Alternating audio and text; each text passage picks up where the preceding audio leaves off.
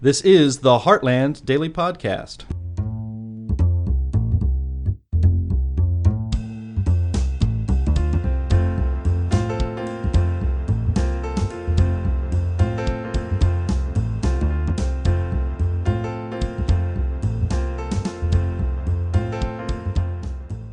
Hello, everyone, and welcome to the Heartland Daily Podcast. This is Anne-Marie Schieber of Healthcare News. We usually do not get into politics in our healthcare discussions, but my guest today is a political candidate. His name is Hugh McTavish, and he's running for governor of Minnesota as an independent. In fact, the same party as former Governor Jesse Ventura. The reason I asked Hugh McTavish to come on to the podcast is that he does have a deep background in healthcare. He is a PhD, immunologist, biochemist, patent attorney, entrepreneur, and author with some very strong sentiments about the lockdowns. In fact, his recent book was called COVID Lockdown Insanity, and it made the scientific case why lockdowns could not stop the virus. And Minnesota, of course, was no slouch when it came to COVID restrictions. He also has some interesting ideas about how states should pass bills, which might have prevented some of the lockdown insanity. Welcome, Hugh McTavish. Thank you, Anne-Marie.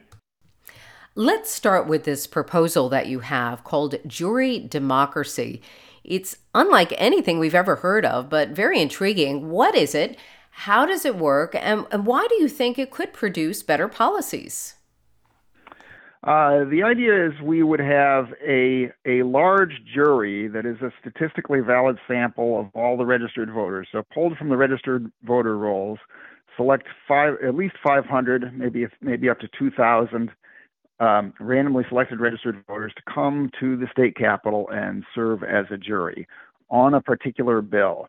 So they would listen to the arguments and evidence for and against that particular bill. Both sides or all sides on the issue would be given the opportunity to present their arguments and the evidence. And then I would have them break into smaller groups of 12 and deliberate or talk about it amongst each other, and then vote by secret ballot. And I would make that effectively a new House of the Legislature, that every bill to become law has to pass a citizen jury like that. So we would be making policy based on reason and evidence, I believe, instead of influence and campaign finance.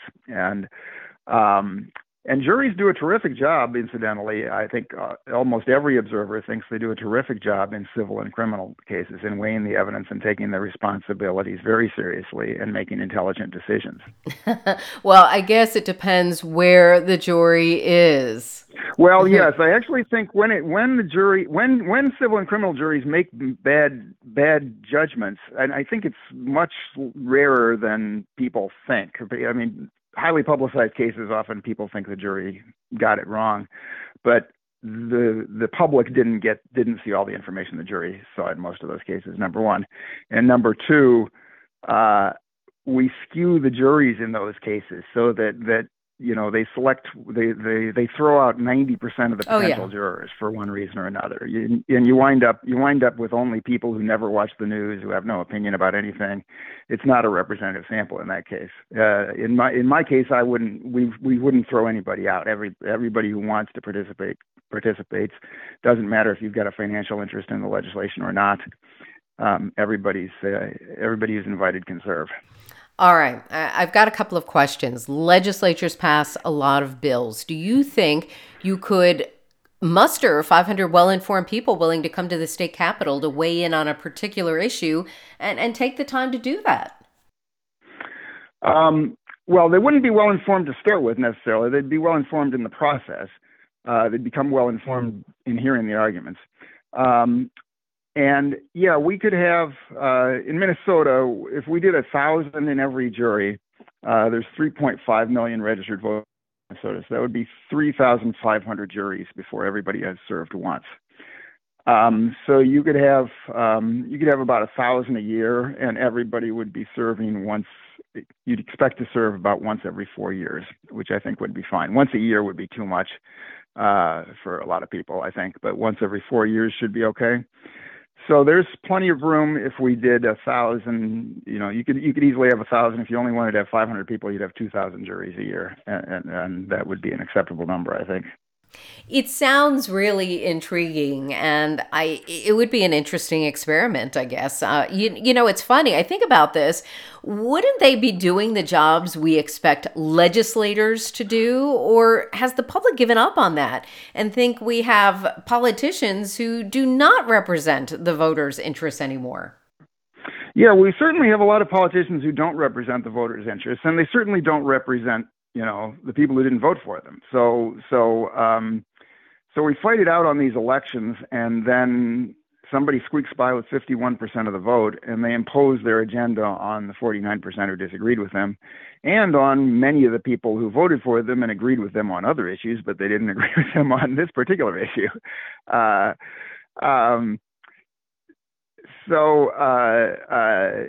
I think it's an improvement. It's an improvement on that. But sorry. Go ahead. We see that quite a bit, and people get frustrated and they just give up and they don't go to the polls and think, well, what's the point? Let's talk about the lockdowns. Is this what prompted you to run for governor and get you thinking more about jury democracy? It's what prompted me to think about running. I was so outraged and upset about the lockdowns, and it seemed so obvious to me from the beginning that it was a mistake, that the harms inflicted by them would vastly exceed the benefits, which is certainly the case, and I think I document that in my book. So that's what first got me thinking about running and motivated to run. And also, I was being censored. We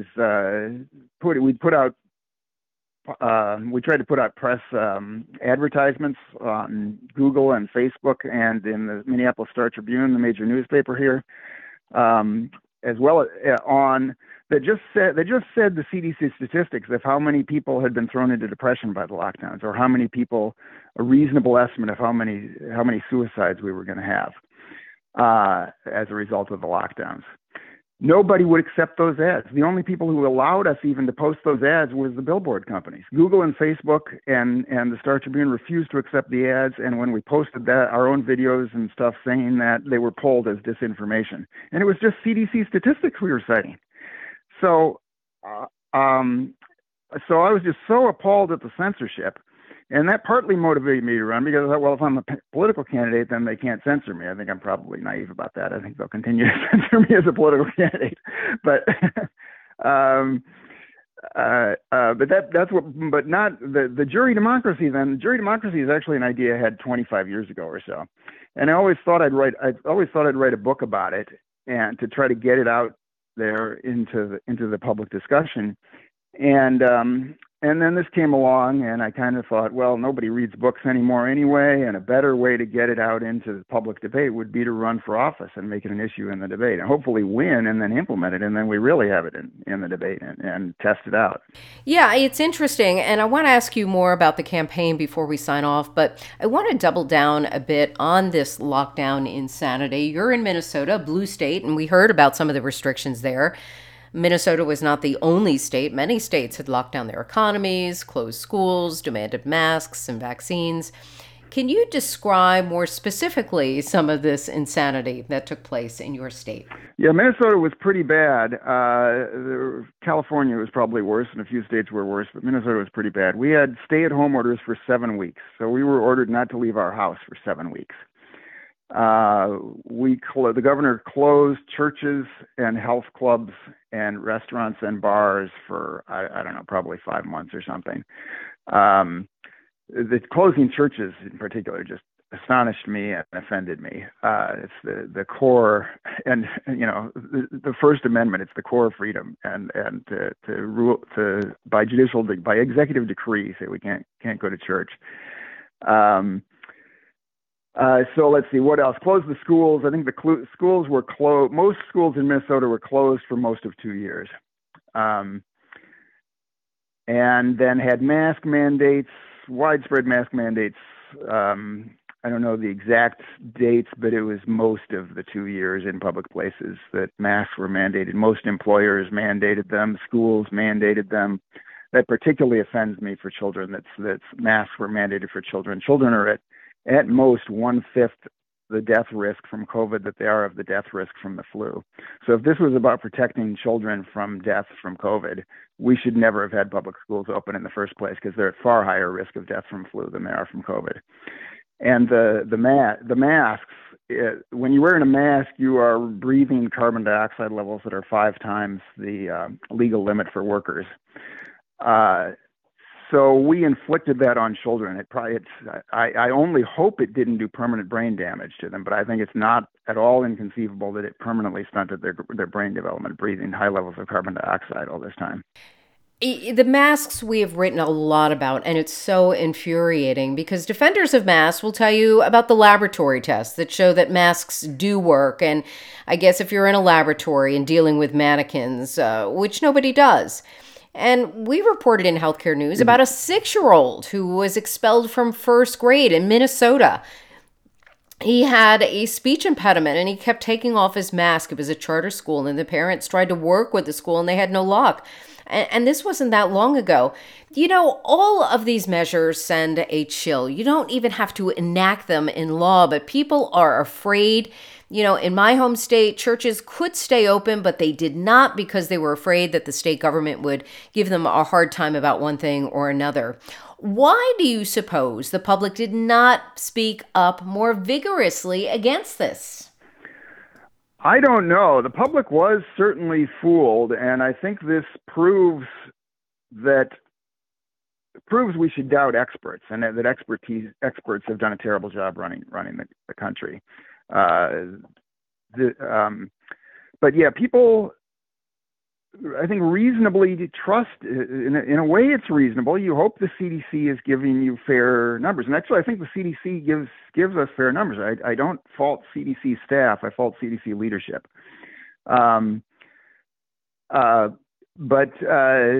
You know, and people were silenced. The medical experts said, "Oh yeah, everybody wears the masks." And plenty of medical experts thought this was insane. That the masks do no good, little or no good, and that lockdowns in general would do little or no good, and that suicides and drug overdose deaths count too, and we're increasing those.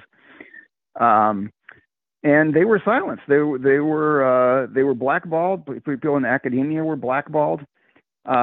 So we've got a real censorship problem in this country, but I think people accepted the tales of the media and the government and the elites in general, that the lockdowns were necessary and that COVID was an existential threat and that this was, you know, is extremely, extremely deadly, and all that is nonsense.